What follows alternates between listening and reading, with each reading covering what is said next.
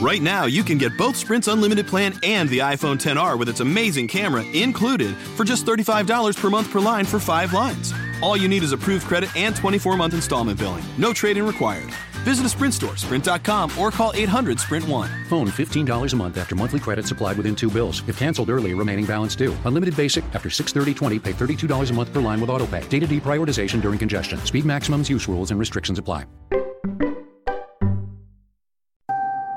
Right now, you can get both Sprint's unlimited plan and the all-new Samsung Galaxy S10 included for just $35 per month per line for 5 lines. All you need is approved credit and 24-month installment billing. No trade-in required. Visit a Sprint store, sprint.com, or call 800-SPRINT1. Phone $15 a month after $22.50 a month credit apply within 2 bills. If canceled early, remaining balance due. Unlimited basic after 6/30/20. Pay $32 per month per line for 5 lines with autopay. Data deprioritization during congestion. Speed maximums, use rules, and restrictions apply.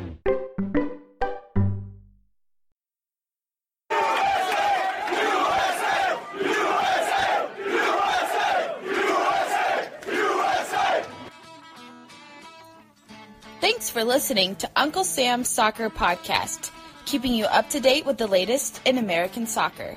And don't forget to subscribe.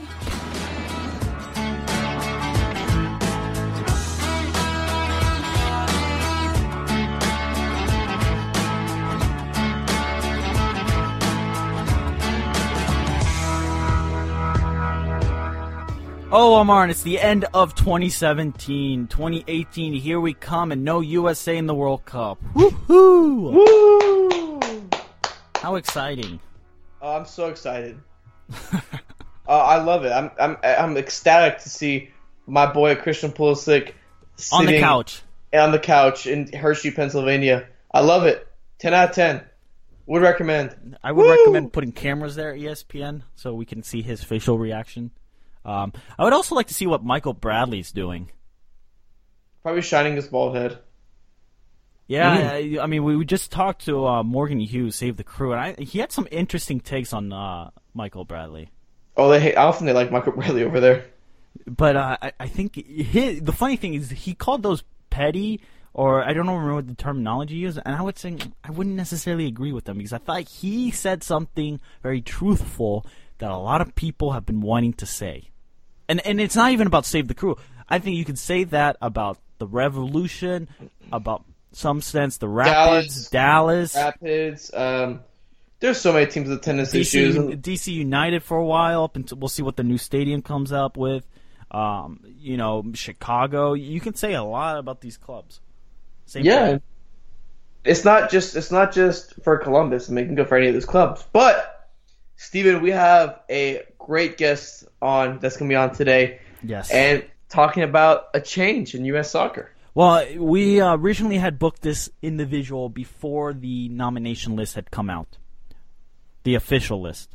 This was, this individual was all about, we spoke with him beforehand. Fortunately, we weren't able to find a time that worked for the both of us, but we were able to talk to him. Unfortunately, the list had come out. Paul Lapointe wasn't able to make it to the next round, I guess you would call it, of the U.S. soccer presidential election process.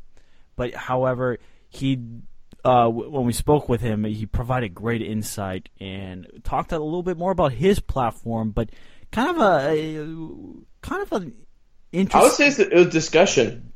It was more of a discussion than an interview. We discussed the media. We discussed the connection among the candidates to money, to basically what he originally, I guess, what his idea of what change was, and it was to ask questions. And we did what he wanted the U.S. soccer fan base to do, and is to ask questions. Yeah, and I thought it was a great little bit of insight, and we hope that you'll enjoy it. And even though he's not a candidate, he still has loads of experience within the U.S. soccer realm, and I think his opinion should. And he also did clarify the comments that he made with Alexi Lalas that did cause a little bit of a storm. Yes. So you get to hear all that stuff coming up. Yep, coming up right now. Alrighty, listeners, we got a fantastic individual on the line with us. It's Paul Lapointe. He just Unfortunately, didn't get the nominations, but was a former U.S. Soccer Presidential candidate, Massachusetts business owner, serves as Northeast Conference manager in the semi-pro United Premier Soccer League, had some playing tryouts with the old NASL New York Cosmo and Tampa Bay Rowdies, had a stint in the USISL, and president of the American Indoor Soccer League. How's it going, Paul? Thanks for joining us. How's it going, fellas? Thanks for having me on. We're doing great. And let's just get to your overall thoughts on not being able to move on in the process and the process itself. My thoughts are amazing experience. I have no disappointment. I pleaded my case and my platform and my views and my thoughts from the heart. And it's been an amazing experience, and I thank the USSF for approving me as a candidate. And it doesn't come without a little bit of controversy or some questions, but overall, amazing experience. I was honored. So, Paul, looking back on your experience running through the election process, was there anything that you regretted? Just looking back.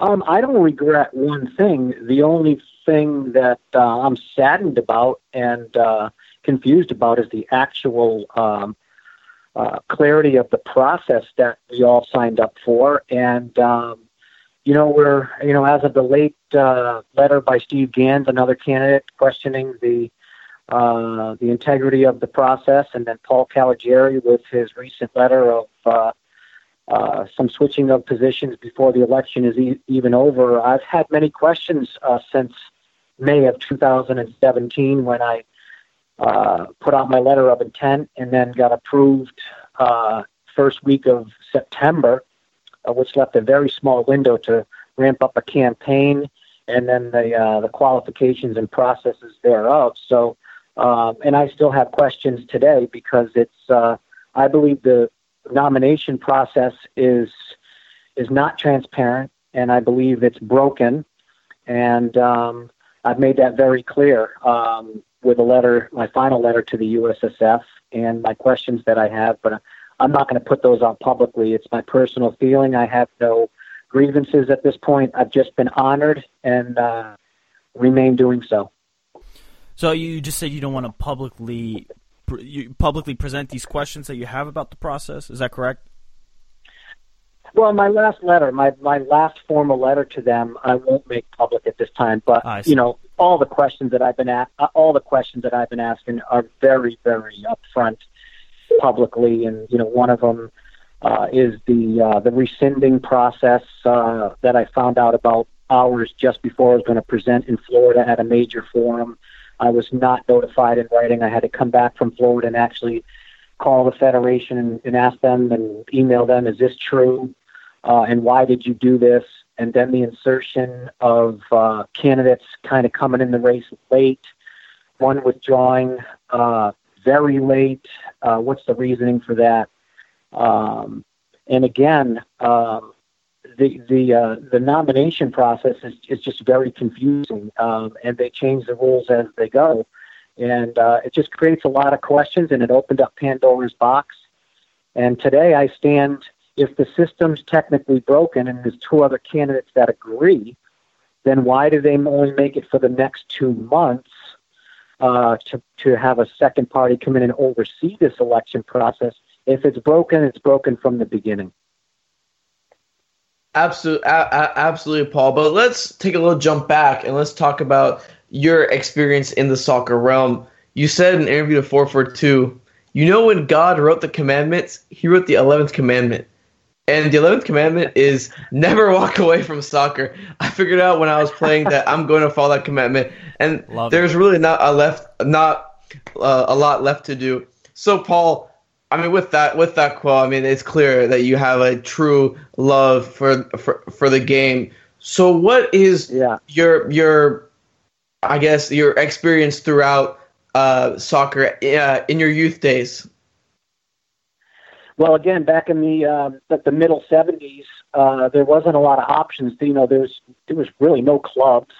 There was open fields. There was fields that surrounded the college area, and and when I started, all you sought out if you loved the game was a field with a big green backboard on it that you could kick against. There was no premier clubs, elite clubs, maple leagues, and recreation soccer and things like that. I started out as a ball boy, and that's when I fell in love with the sport. My dad was going to a local college in Rhode Island, and they asked me to be the ball boy, and I was like, wow, look at this. And the rest is history. So 47 years in the game, from a player, youth player, coach, team owner, professional coach, college coach, professional representative in the sport, you name it, being a father with 2 kids in the system as well. All these years, both my boys, one's 32 and one's 30. So what is there left to do? So you just got to keep on plugging forward, and that's why I'm with the UPSL, still affecting the game in the adult amateur ranks where the magic happens every day, both women's and men's, and the youth ranks. And, here we are today. But I'm only 54 years old. I got a lot of juice left in the tank, some say. So we'll see what these next 4 years will bring, and then possibly get on the bandwagon again, because hopefully some of the things that we've all heard in the last 6 or 7 months from all of us running against somebody who's kind of dominated the chair for 11 seasons or 11 years. Hopefully some new things will change and we can move on. Yeah, Paul, it's funny that you mentioned, 44 is the new 54. Right. What's the big difference? Because you grew up in an age where soccer wasn't what it was today, to say the least. What what have you seen in front of your eyes and how you've grown up with it to how kids and how young people are growing up with it today? Well, popularity by design. It's just amazing. The very things that I felt playing as a kid, I think some of the kids now, even 3 to 5 year olds, feel that same feeling, but now have more of an opportunity because the sport has struggled and has been turbulent for so many years. Back in the late 70s and early 80s, all we had was maybe professional soccer and college soccer to watch at this point. So there wasn't a lot of options. And then when soccer pulled out of the United States for a short period of time, it left that gap for soccer to evolve in different areas. But over the past years, and maybe the last 20 to 25 years, I think soccer has concentrated more on the pure money of the sport and what it can do from an income standpoint, because the kids are playing the sport in every community now at so many different levels.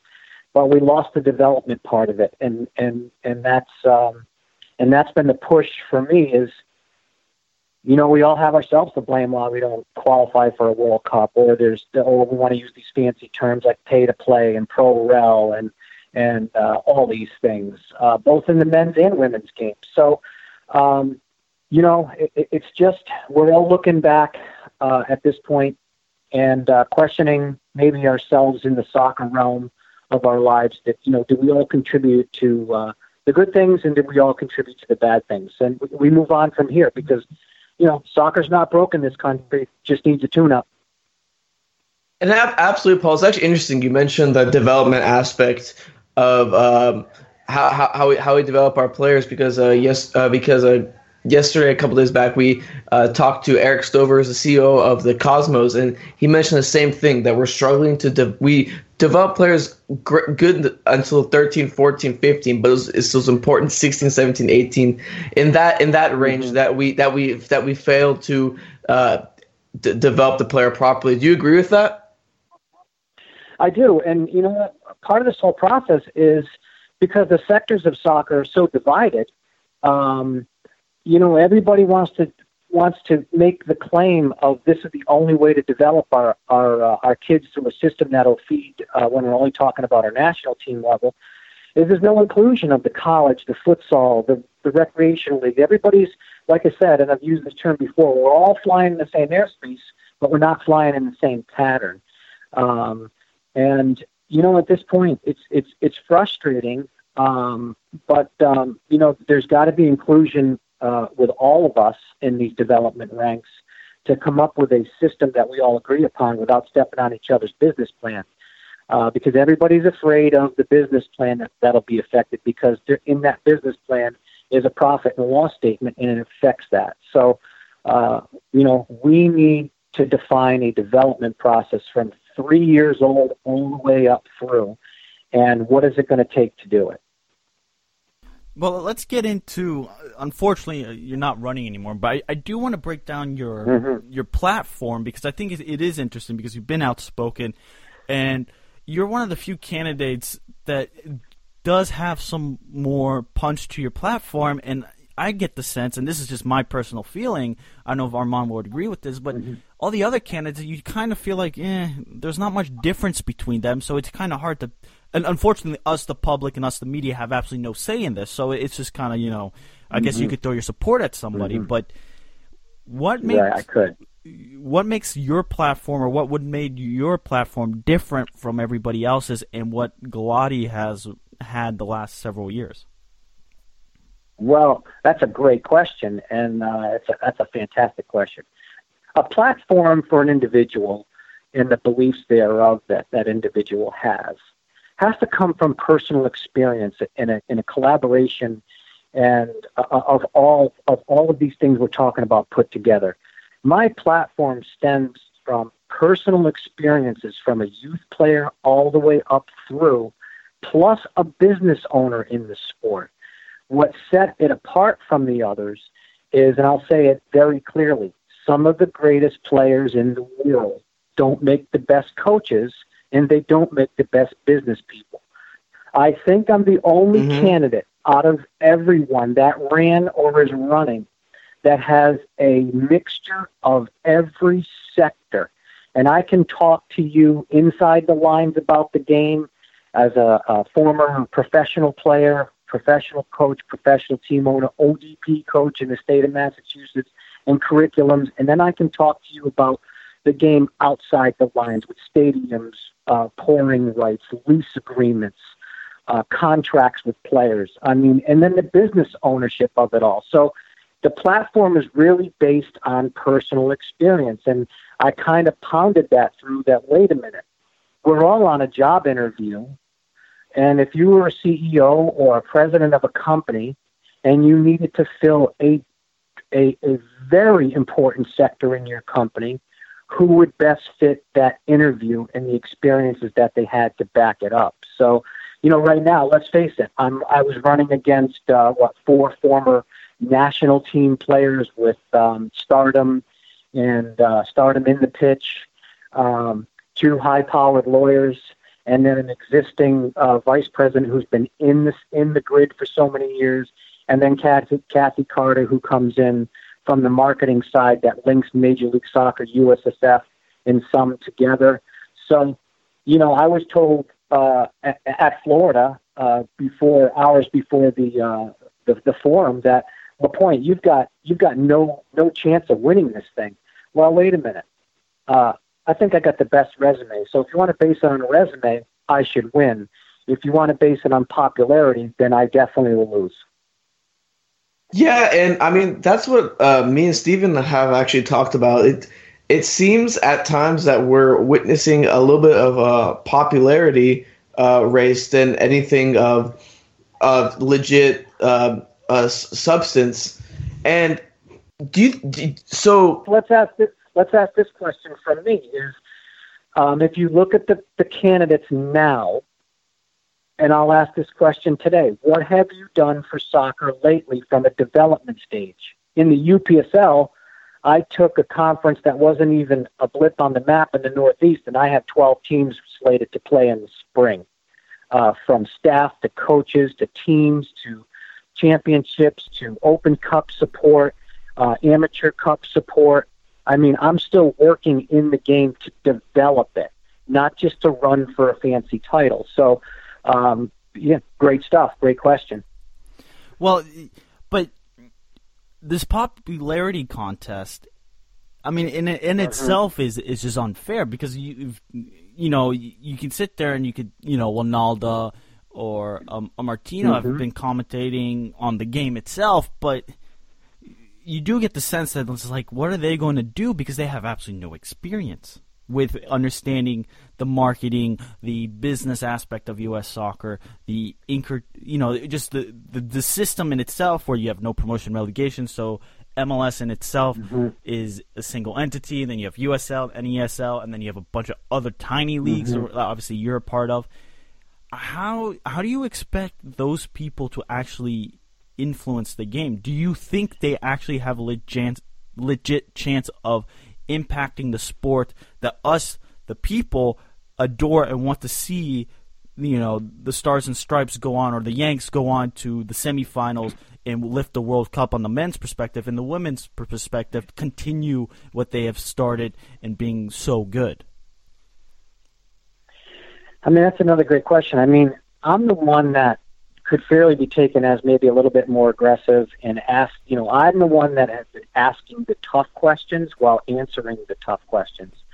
The president of the USSF has to ask tough questions and needs to prove to the American soccer community that the best interest of soccer is there on their behalf. And I'm the type of guy that sits back and says, wait a minute. And I'll say it again. I look at the media sector. Is the media sector in soccer affecting the sport at certain levels because of people who may be involved as commentators and this like that? Is it just a face behind the federation we're looking for, or to glorify it in an ad campaign, or rah, rah, rah, shish kumbah? Or do we have a president that's going to dissect everything that we all are raging about as a soccer community and ask the tough questions? I made that one tweet about a month ago or maybe 3 weeks ago. Is there a media sector that tarnishes soccer in this country? And it blew up into a frenzy of journalism, writers. Oh my God, how could you ask this question? If you listen to the question, it was real. Now you start, and that one little question started to bring out other questions, and that's what a president of the federation needs to do. It needs to dissect each system. Do the other candidates have that capability based on their experiences in the sport for 47 years? Who knows? But like I said, I mean, there's questions of why even some of these candidates come in, 3 days before the nominations process is supposed to be dead, and why are they here today? Where were they 7 months ago? And that's true. And Paul, you do mention the media sector, and you did have that tweet to Alexi Lawless that picked up a lot of steam. Asking him for that to take a non-paid position to clean up the media sector that tarnishes the sport. Yes. Do you expect that sort of backlash on it? And what were you trying to say with that tweet that you sent out? Well, it was pure because I speak from my heart. It was, he asked the question like, what program would you institute, in this? So it was, hey, if we're all doing some great work in soccer from my heart, sometimes maybe you could volunteer your services to help the federation improve. And it was pure. Is there sectors that tarnish soccer in the media in this country? And it was just a pure question. I did not expect the backlash, but I did tap into a central nerve system that I was not even in my mind thinking about at the time. It was a simple question. And then, hey, my job is to rally some people that can that have a large voice, and Lexi Lawless is one of them. His podcast and his views and what he does every week. Hey, why don't you volunteer your services and help us figure some things out in the media side of things? But that was my intention.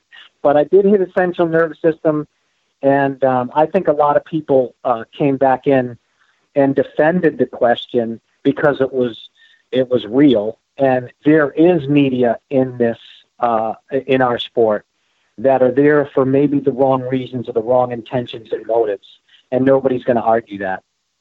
So when you say sorry, Steve. So when you say the media sector is tarnishing the sport, are you saying that they're not providing a fair coverage or whatnot? Or I mean, I think, without getting really, really into it, like I kind of did before. I mean, let's look at the definition of tarnishing. It means the dulling of something. I mean, the journalism is amazing. Their stories have been amazing. Everything's been amazing. But because we are, including myself and all of us, are in such paranoia of the true motivations of anything with USSF on down at this point, and the systems that they're linked to, and the people who are linked to those systems, opens up the very questions of every sector, and that's my point. Because Major League Soccer and some have the agreement, and the agreement is to support USSF, and there's announcers in the system that are hired by USSF, Major League Soccer, and some to report on the game. Are they being told to report a certain way? Does that go under the targeting factor? I don't know. It's just an open question. I leave the answers to all of us. I find it really fascinating with your take on the media, but I mean, look at the questions. I'm sorry to interrupt, but look at the questions you're asking me now. Look at the questions you're asking me now, just because I inserted that one little word, tarnish, and I inserted the word media sector. Is there people out there that should be in the major media sector, ESPN, FC, Fox, beIN Sports, that are doing so much great work out here as journalists, reporters, story writers? Is there inclusion within your own sector? And since we want to talk about inclusion as a topic of the United States Soccer Federation, I feel that the media sector should not be ignored. And these questions should be asked on the same realms of pay-to-play, pro-rel, as they should in the media. So there you have it. You're asking the questions now that I wasn't intended to. I just wanted to ask Lawless if he would help me see if there's any sectors in the media that tarnish the sport. Interesting stuff. I feel like you get to the water cooler talk, quote unquote, and you definitely have some disagreement among people, but you do get a sense of course. And I honestly do believe that a lot of these major networks, when it comes to soccer, a lot of people do tend to ignore them because A, they're not very entertaining, or B, it's just kind of the same stuff. And for example, we talked to Eric Stover, and we wanted to get into the NESL, the USL, and talk about lower division soccer. And you don't necessarily find that on the major networks because it doesn't sell. But a part of your platform was this promotion relegation that would start to include more of this, single huge system that would allow players to grow, allow financial and economic growth among the league. What would your promotion relegation system look like? Well, I'll get to that, but I want to end with this media sector tarnishing thing. After I made that statement and all the buzzwords and all the conflict came out, there was one that I paid attention to, that there was an announcer working for that USL that said he was told not to mention the NASL during his broadcast and during his position. So let's end it there. So does that tarnish the sport? I'll leave the questions to you. Paul, back to pro-rel. So, I'm sorry, but before you go into the pro-rel, just so we can get a clean shift, I just wanted to ask you, did you think have you thought that the media has covered the election a little skewed? Let's question with a question. My feeling is this, right between the eyes. Absolutely not. They have not covered the candidates, all the candidates equally. They have not given the same airtime. I've been on this for 7 months straight as a profiled candidate with 47 years background. Carter comes in 3 days, and she has live television coverage on ESPN FC along with Martino. It's not about me. What about the other candidates? We're a team of people here. Mm-hmm. It's not just about Lapointe versus the soccer world. This is what's unfair to me is unfair to the other candidates, and what's fair to me is fair to the other candidates. It's inclusion. So they are creating, the media is creating in its sector questions, and who are they paid by? So this is common sense stuff. It takes a blue collar layman person to figure this stuff out real quick. So I don't know. Soccer seemed to me at this point, and what I've really experienced, it's almost like a hush campaign for the rich and famous in between castle walls with a deep sandbox. So we'll just keep on asking the tough questions, but it's going to end someday, and everybody, maybe that's the system, is to wear guys like out and women like myself out to stop asking the questions, because we never get answers to them or results. Sure.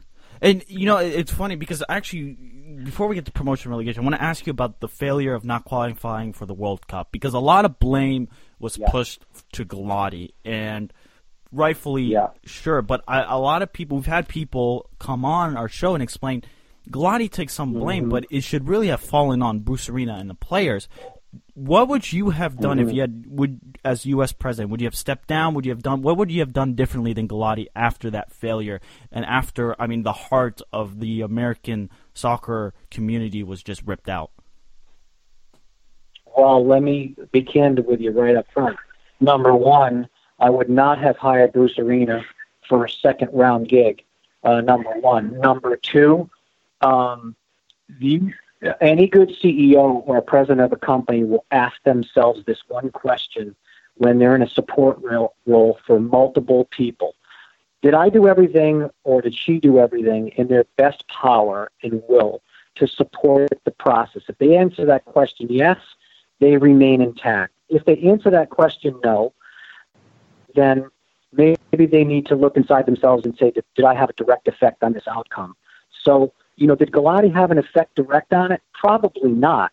But Galati has concentrated on the money of soccer the past 12 years and not the development side. So putting a president in charge of the USSF that has experiences to deal with a guy like Bruce Arena, is important. So from the technical department, development department, the curriculum that goes along with it, everybody has themselves to blame, but we need a leader to go ahead and enforce these programs. Number one, are we truly capitalizing on the talent level we have in this country, from inner city all the way up to Major League Soccer? What's our pool? Number one, somebody's got to be held accountable.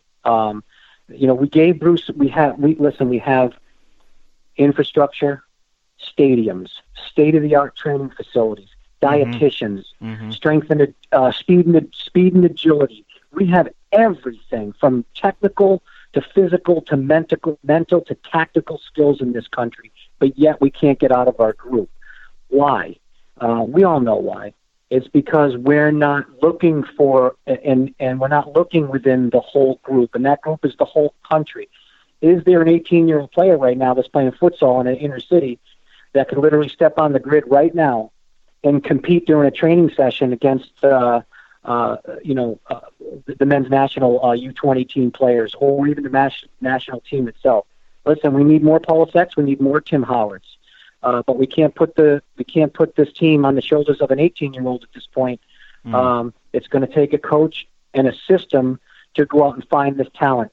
That's where the problem is we didn't find the talent. We just took whatever we got and threw it together and did some finger painting, and here we are now. So you talk about that the development aspect and finding players, and a lot of people's arguments for promotion relegation is that this would help expand that pool of sorts, and also with along the lines of figuring out solidarity, the compensation payments for acquiring players from youth clubs. So on that issue of the promotion relegation, I think you actually you mentioned a platform which was, I think, relatively interesting, and I think it's very reasonable to implement it on the lower levels and then see how that works out, and then potentially move to the higher level. So do you want to explain that, what your vision was and still is? Yes, absolutely. And the vision is very clear, because remember, we're dealing with Major League Soccer, NASL, and USSL, or USL. that operate for profit, and they are registered businesses in the United States for profit, and they have a franchise system. We cannot just go in there and say, by the way, sorry, we don't like what you're doing because it's going to affect millions and millions and millions and millions of dollars. We're going to change it, and good luck to you because we feel we should do this. So we can't do that legally. But what we can do is take the majority of the group underneath them, build the program, make the program, and a defined system, a defined program, which nobody's really presented at this point because we kick around pro rel as if we've been dealing with it for 30 years. Nobody heard the term until, at least the American soccer community, until the last maybe 5 or 6 years, maybe. So let's look at it from that point. But this is where I think what we should do is we concentrate on PDL, UPSL, NPSL, amateur ranks, state teams, local teams. We build the system within there, whether there's money involved or not. Let's just insert the pro-rel system, work out the kinks, use it as a test pilot, then we knock on the castle walls of the big three.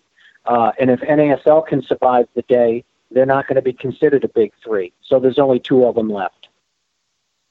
So what would you do, or what should we do with MLS? Because it's a single entity system, and I watched. This was with Grant Waugh. He was speaking with a bunch of coaches not too long ago, and then this might be a couple years, but the coaches were going yes, no with the promotion and relegation system. But the single entity system kind of protects that system, and then USL and the NESL. We talked with Stover, and we asked him if there could be a connection between the USL and NESL, and he said there can't be because USL has some sort of agreement with MLS. So it gets really difficult at top end. Yes. I get the money part of it because that's what it's all about. And I've said this all along. If Major League Soccer won't entertain the system of pro-rel and want inclusion of it thereof, then let them fly in their own airspace because it's a franchise closed system. Let the rest of us move forward, within the same system and the same umbrella. MLS doesn't have to go away. They just don't want to be included. That's okay. That's why I call it a sandbox. You want to play in it or you don't. So I guess it kind of be like letting the consumer decide which one is more entertaining to watch, or let their money talk to which one they like the most, and either force MLS's hand or have a league that grows better than them. Well, money talks. Like I said, if Major League Soccer is all about the money side of it, which is okay, but I can't just blanket it about the money. This pro-rel is more about money. It's about opportunity, inclusion, player development, an easier pathway for players to be noticed. It's about affecting a small community and affecting a major expansion like Nashville. It's an inclusive system that can be instituted. But if the main topic is going to be, well, we paid $120 million for the franchise, that means we can't allow this guy to come in that didn't pay for it. There's a lot of red tape to be worked through. That's why we stay away from the franchise closed system right now, because that's what we're used to in America. Every sport that we have that has all the glory of what it is to be a major sports league throughout this world in the United States technically is a closed franchise system. No, it only is. Soccer is the world. Only soccer is the world's game. No, yeah, but what the issue I guess would be is how do you get MLS to open up? What about the other candidates and their vision for promotion relegation? Because Kathy Carter came out saying, "Oh, we need to talk about it," but I guess it was kind of her. She didn't want to say no because she knew she would get backlash. There is quite a bit of people out there who I talk to, just local friends, who say, hey, what about promotion and relegation? We've talked about it multiple times. This is something that's on everybody's mind. This is not something that is, cult-esque that you see sometimes on Twitter, but this is something that among a lot of people, this is a concern, and this is something, a talking point, because we can fantasize about having multiple teams from one city in the top division, how interesting that would be. We're based out of Dallas. We talked about, okay, what if Dallas had a team, or what if the area had a team in Fort Worth that would be in the second division? Maybe there's a team in Dallas in the third division. Or right now I'm at the University of Wisconsin. What if Madison had a team that was competing, and there's the opportunity to get promoted? I think the biggest issue with U.S. soccer is money, and you talk about this. To me, it's the cultural divide, and we still don't have the culture yet. Right.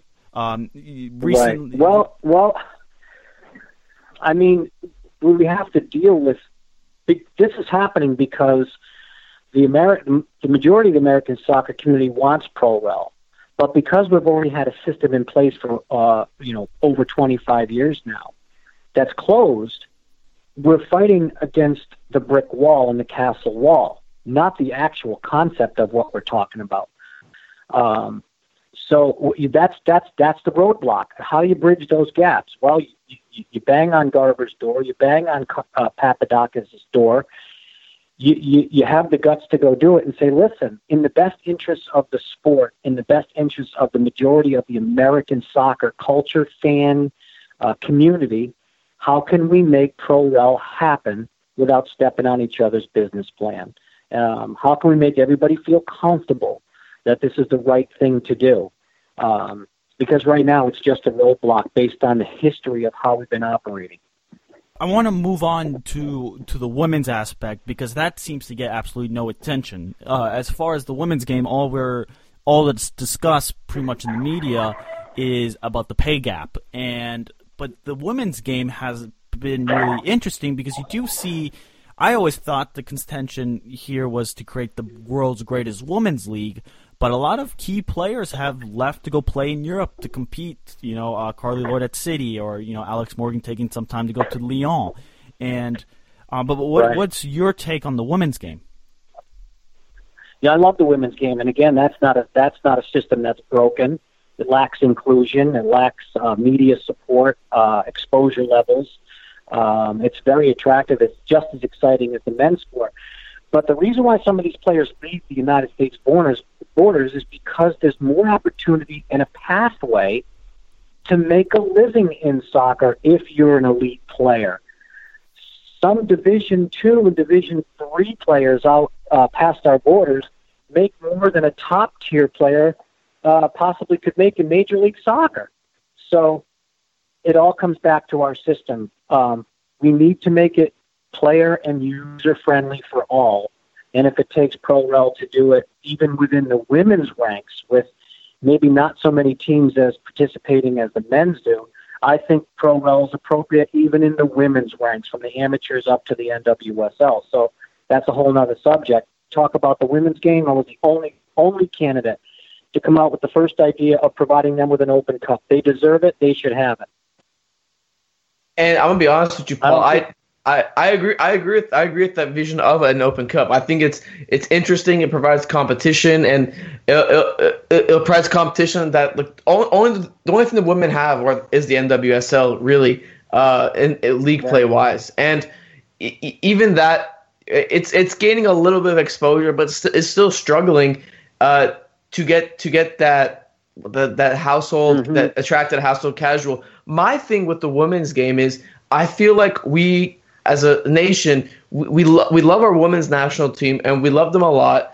And it seems like everyone's like, oh, our women's team is great. But I mean, recently, I think our women's team is taking a little bit of a step back.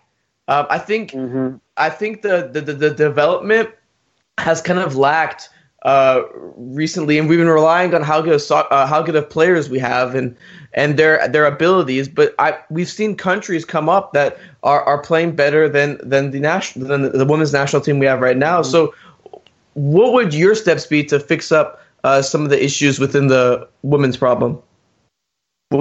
Sorry. One, like I said, exposure level is key, and having an open cup, regardless of how many teams participated in, I think is key, because it opens up an attention span maybe with some more television to attract more investors, to attract markets in cities and towns that will support it.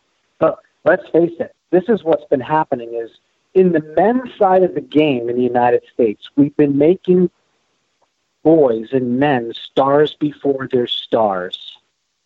And we promote them as if they're superstars before they're really an international star. In the women's game, we lack the exposure level of the very stardom that I'm talking about. So, I mean, let's look at the last 72 hours of news in the soccer world from a player standpoint in the women's game. Is Hope Solo, she's the most attractive player right now as a former player. But have we heard any more about the other women players in the United States as much as we do the men? We need to hear local stories about a player that's playing for an amateur team that has the potential to go to the national team. We don't hear a lot of that in the women's game, so exposure level is key. And again, we need not to make the men's side stars before they're really stars from a marketing standpoint. They need to be the actual player too. Mm-hmm.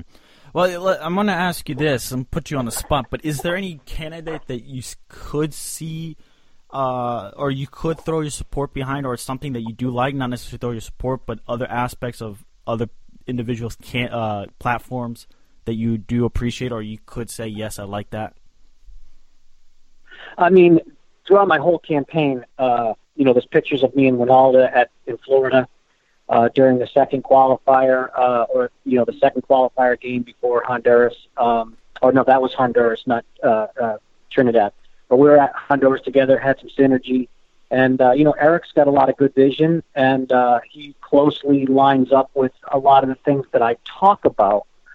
But having gone through this candidate process, I will say this, having conversations with most of the candidates throughout the whole 7 months that I've had, I am very careful now to support one or the other because I really don't know who motivations are connected to for the outcome itself. So I have to be very, very careful. But Ronaldo referred to me as a good guy, like the rest of them do. But they're all kind of afraid to, even, hey, would you support Lapointe? They won't answer the question either. But Ronaldo is the closest, and I've been the only candidate to reach out to every candidate and even call them out on social media to say, let's band together and make this stuff right. And you get very little response because, hey, everybody has a personal interest. I would have to say that my personal interest, I'm satisfied with my soccer life. If I don't become president of the USSF, it's not the end of my world. But now they're all running for a position that could be changed to begin with. So, great question.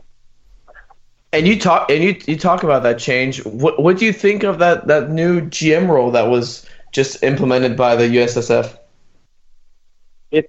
It's a setup. Let's be honest. It's a setup for an outcome. The outcome is, you guys know as well as I do, it's very common sense stuff looking from the outside in, and I consider myself an outsider even when I was hot in the campaign, is why are these things taking place? Is it set up for one individual to come in so another one can appoint the other one as a GM and the status quo stays? Is one guy coming in that's an announcer in the media to be put in as the president that has a softer role now, and then the GM is really the one that's powerful, and who's going to pick that? It opened up Pandora's box, and it's just another example of really not thinking this through when the USSF makes decisions on behalf of all of us that affects millions of people. Not just the sport of soccer, it affects millions of people and affects millions of dollars. Mm-hmm. Getting back to the pro rel thing, I'll tell you this. And even Major League Soccer, these guys and women in Major League Soccer are supporting a system that deals with millions of dollars and maybe taps on a little bit of billions of dollars. In a pro rel system, I'd rather make billions. Pro pro-rel can be instituted, the concept of pro-rel can be instituted in every sector of soccer. Pro-rel media, pro-rel youth, pro-rel men's, pro-rel women, pro-rel pay-to-play. I mean, everything has a stage and everything has a level, doesn't it? I know it's just an interesting conversation, but it's fascinating. Paul, thank you so much for joining us. We really appreciate taking a good chunk of your time here to really talk about the presidency and the difficulties that you've had, and just to get a different perspective, because that's the point of the show, is to get different perspectives of U.S. soccer. A fresh new take on U.S. soccer. Yeah. So thank you. Yeah, I was going to say thank you again, Paul. It was a really interesting interview. I know, unfortunately, you didn't get the three votes to move on to presidency, but you do ask a lot of questions that need answering. I think that's a really important aspect of that's what the soccer world needs today. I feel like at times we're not asking enough questions. We're just saying, okay, that's cool, and then we get hit with this problem. And we're like, oh, why this happened? Because I don't think we were asking the right questions at the right times. Well, I appreciate you guys having me on, and I'll leave you with this question. Did I have the nominations or didn't I? Just because I physically didn't hand them in, did that mean I didn't have them, and were they manipulated for a one-way outcome? I'll leave you with that. And I'll also leave you, it's Christmas time. Soccer's a gift. We all need to unwrap it. Indeed. I like it. I appreciate it, Paul, and we'll hopefully reach back out, and maybe we'll get your reaction to who actually becomes the president. Thank you, guys. I appreciate it, and I again, honored and humbled to have the opportunity to talk with you guys. Hey, likewise. Thanks again. Bye-bye. Oh, man, was that fascinating. It was interesting to get that kind of insight from a former USSF presidential candidate, and he's asking the questions that I think a lot of the the common U.S. soccer fan wants to know. Well, and it's not hard to put connections together. It really isn't, and it's getting interesting as time goes on. You start seeing more and more of these connections of sorts, and it's interesting. On a personal level, I'm actually very appalled that Hope Solo got past the background check. Because of the domestic issue? The domestic abuse issue, and also the issues she's had in the past. It kind of seems like her quote-unquote stardom superseded her legal issues, which, I mean, it's kind of mind-boggling that a potential USSF candidate has a domestic abuse, and if I remember correctly, her husband was drunk and took the team van. If I'm wrong, I'm sorry, but it was along those lines. And you sit there and you're like, wow, how is she getting approved by a background check? But like I said, I was talking to Stephen off the mic, I don't think we'll see a change in U.S. soccer. I really don't. And Galati took a lot of the blame, and he actually did do wonders for this for the not national teams, but just for U.S. soccer, bringing this huge surplus, having all this cash. The growth of the leagues here in America, the growth of player talent, has been contributed, and should be applauded. The Galati should be applauded for that, but it was ultimately, I think, the rehiring of Bruce Arena was the downfall, because if we had gone to the World Cup, no one would mention this. I don't think any of this would have come to fruition. It is terrible to miss the World Cup, and I would trade a World Cup appearance for any of this. But at the same time, we're kind of seeing our issues in the U.S. soccer problem finally coming to light, which I think it's key. It's key to us growing as a soccer nation. We need to realize we do have problems in the development sector of this nation. We do have issues within how the lower leagues are set up and all that stuff. And we just have to realize that making a World Cup won't solve all of our problems. It just masks them. It's kind of like makeup, You have the ugly zit in your face, and you can mask it with some makeup, but it's still there. Yeah, no, I mean, it's a great analogy, and you think about it, what type of change are we going to see? And it's promotion relegation, but that's not going to happen overnight. I mean, a lot of people think that's going to solve a lot of issues. Will it? I don't know. The youth development, that's not going. None of this happens overnight. This is going to take years, and I just don't see it coming. I don't see change coming. I mean, I feel like. But regardless, sorry Armand, but regardless of if change is coming or not, we should still have been at the World Cup. We still have talented players. We do. Christian Pulisic, Weston McKennie, Keaton Parks. Those three people might not different talent ranges, but they've somehow managed to get their way to the national team or get to Europe. Even Kellyn Acosta, somebody who was a homegrown, somebody. Josh Sargent. Josh Sargent. The kid off of Red Bulls, Tyler Adams, yeah. I mean, Jordan Morris. We do have this DeAndre talent. Yedlin. Look at these players. They have come from different stories. We do have this talent, but and like I said before, in a country with so many people, I feel like as many people said, I feel like we're striking out. We're striking out, and some people have mentioned, maybe we're focusing too much on the DAs or this or that. I mean, there's so many issues. Well, that are going on. We're going to sum up with this question, Armand. I'll let you answer. There's a radio host, very popular radio host up in Boston, Michael Felger.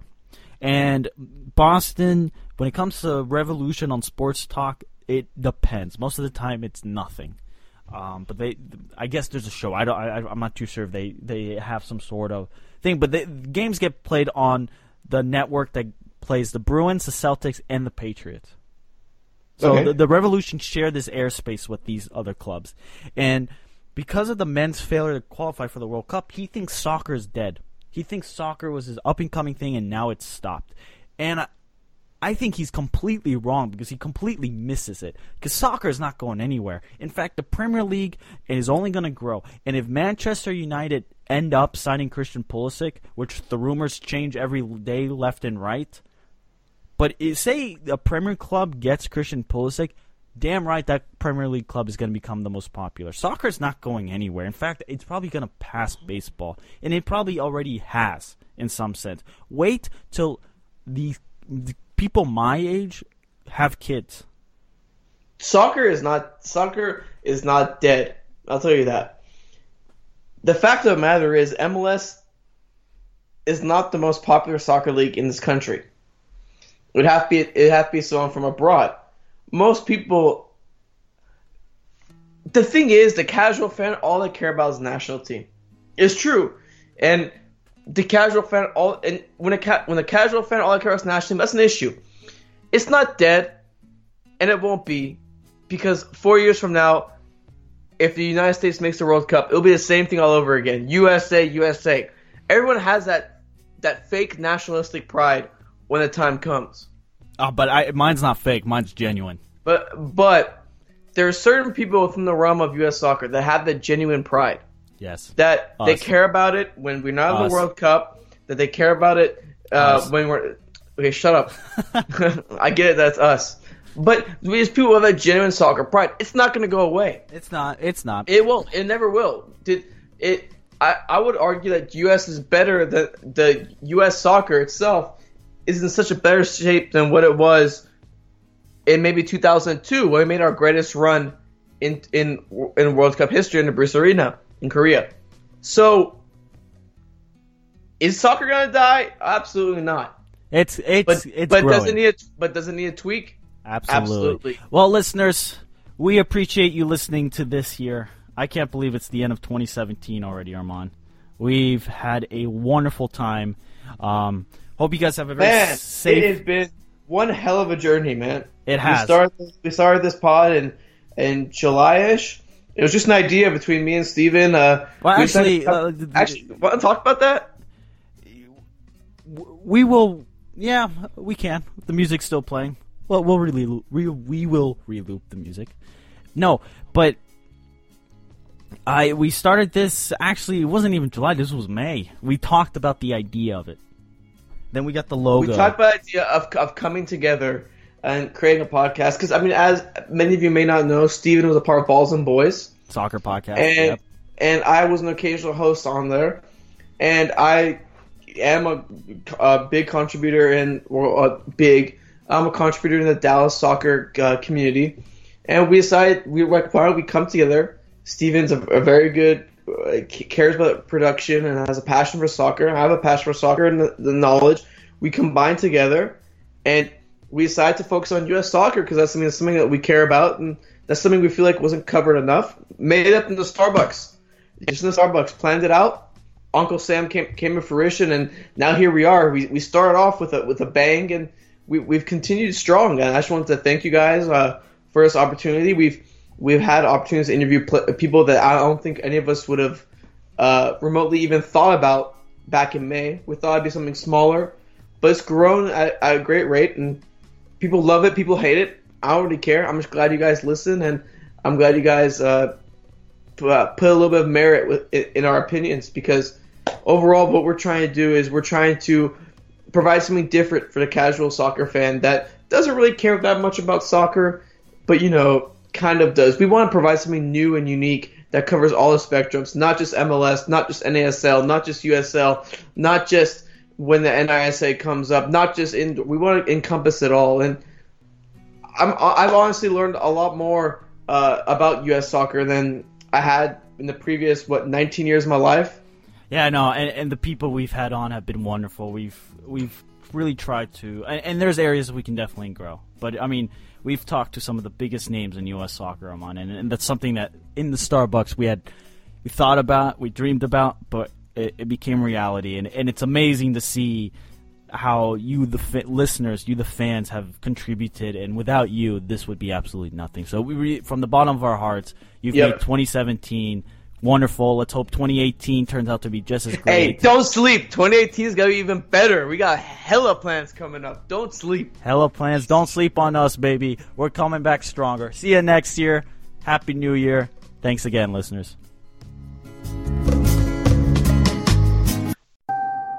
Right now, you can get both Sprint's unlimited plan and the all-new Samsung Galaxy S10 included for just $35 per month per line for 5 lines. All you need is approved credit and 24-month installment billing. No trade-in required. Visit a Sprint store, sprint.com, or call 800-SPRINT-1. Phone $15 a month after $22.50 a month. Credit apply within 2 bills. If cancel early, remaining balance due. Unlimited basic after $630.20. Pay $32 per month per line for 5 lines with auto pay. Data deprioritization during congestion. Speed maximums. Use rules and restrictions apply. Right now, you can get both Sprint's unlimited plan and the all-new Samsung Galaxy S10 included for just $35 per month per line for 5 lines. All you need is approved credit and 24-month installment billing. No trade-in required. Visit a Sprint store, sprint.com, or call 800-SPRINT-1. Phone $15 a month after $22.50 a month. Credit apply within 2 bills. If cancel early, remaining balance due. Unlimited basic after $630.20. Pay $32 per month per line for 5 lines with auto pay. Data deprioritization during congestion. Speed maximums. Use rules and restrictions apply.